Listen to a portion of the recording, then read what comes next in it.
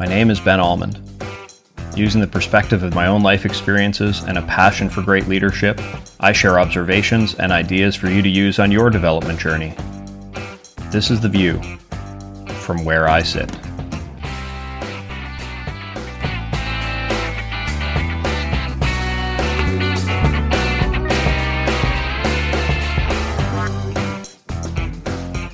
Hey everybody, Ben here. Welcome to Season 2 of the podcast. It's been a while since we last chatted. There's been a lot going on this end, so I've been a little bit distracted, but we're back. We got some great things coming in this season of the podcast, including cool guests, some fun topics, and some new views on the world from where I sit. Before we get to that, I want to share some of the changes that have happened on my end of things. At the end of last year, I made the decision to leave Jacobs.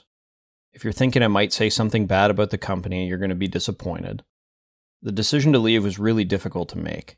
I spent a decade with C.H. Jacobs, and over that time I had the pleasure of getting to know and work with some of the most incredible human beings. You've gotten to meet some of them here on the podcast.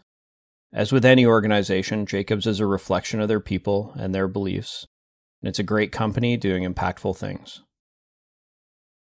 I thought long and hard about this decision. I was in a great company, surrounded by great people. I was engaging with a team in Texas that has a brilliant future ahead of it, and it would have been a lot of fun to be a part of that.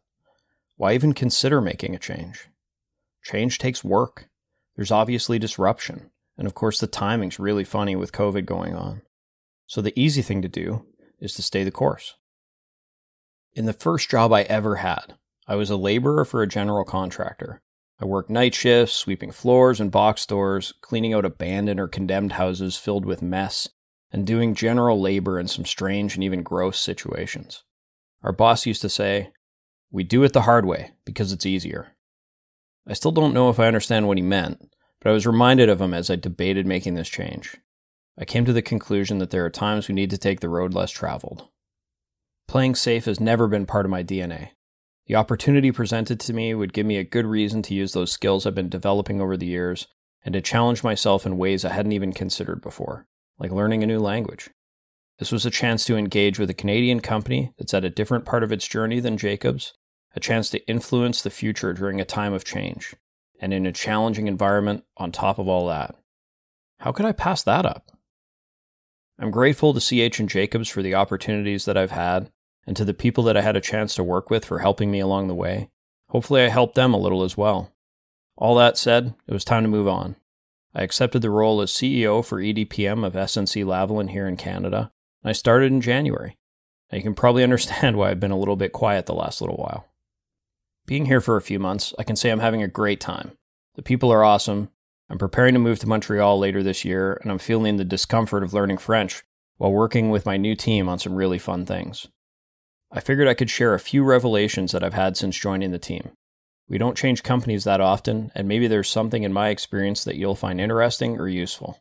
This is just the tip of the iceberg, of course, so I'm only a few months in, but it felt like a good way to start Season 2.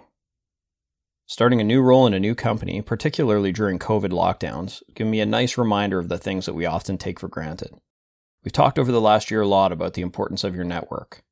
They're there to support you during the tough times. They can give you advice and challenge your thinking. They help you get things done and broaden your reach. They give you access to solutions you didn't even realize, and so much more.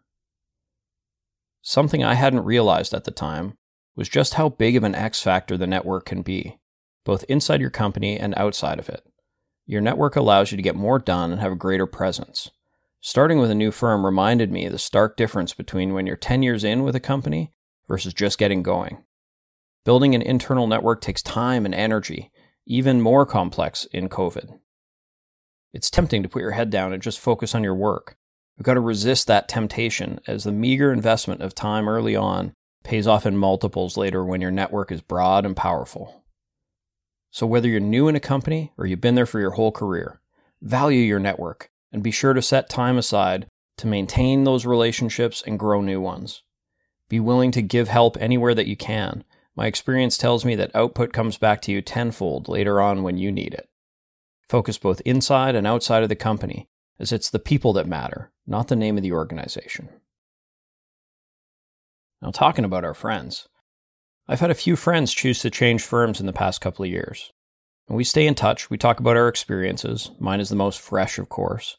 Something that the group shared, which I hadn't fully understood at the time, was a feeling that they actually undervalued themselves and what they brought to the table.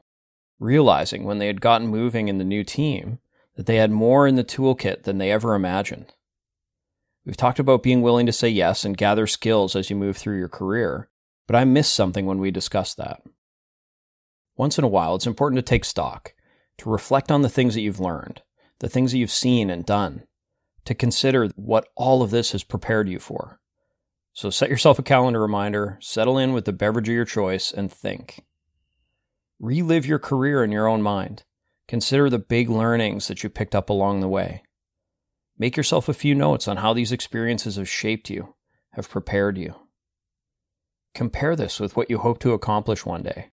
Don't panic when you see the gaps. We all have gaps, and seeing them makes the difference. Be proud. I'm pretty sure you'll look at yourself in the mirror in this process and realize that you've grown a ton, even if you're just at the beginning of your career. Next, build a plan. Think about how you can gain the skills that will let you reach your long-term goals. And as our old friend Jocko would say, prioritize and execute.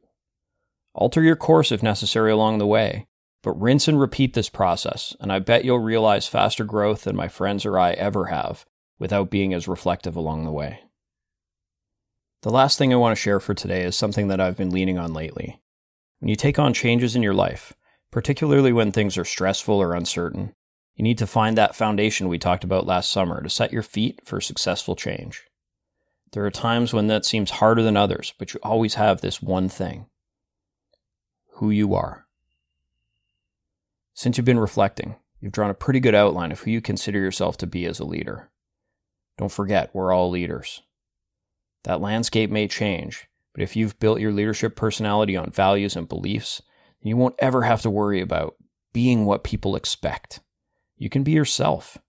You can lean on those values, beliefs, and the style you've developed over the years, regardless of the environment that you're in. The more you can let your true self show through, the easier it is.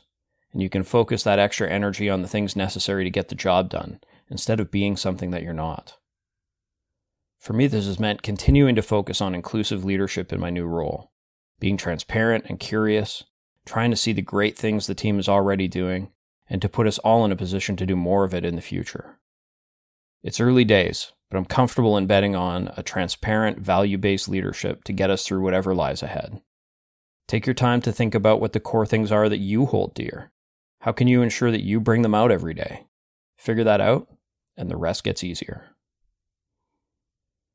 Bringing us back around, I think it's important for all of us to double down on our relationships, foster your network, and grow it.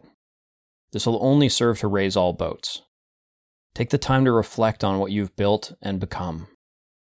This will let you feel confident as you enter a new arena to use those skills, and you won't be surprised at how much you bring to the table.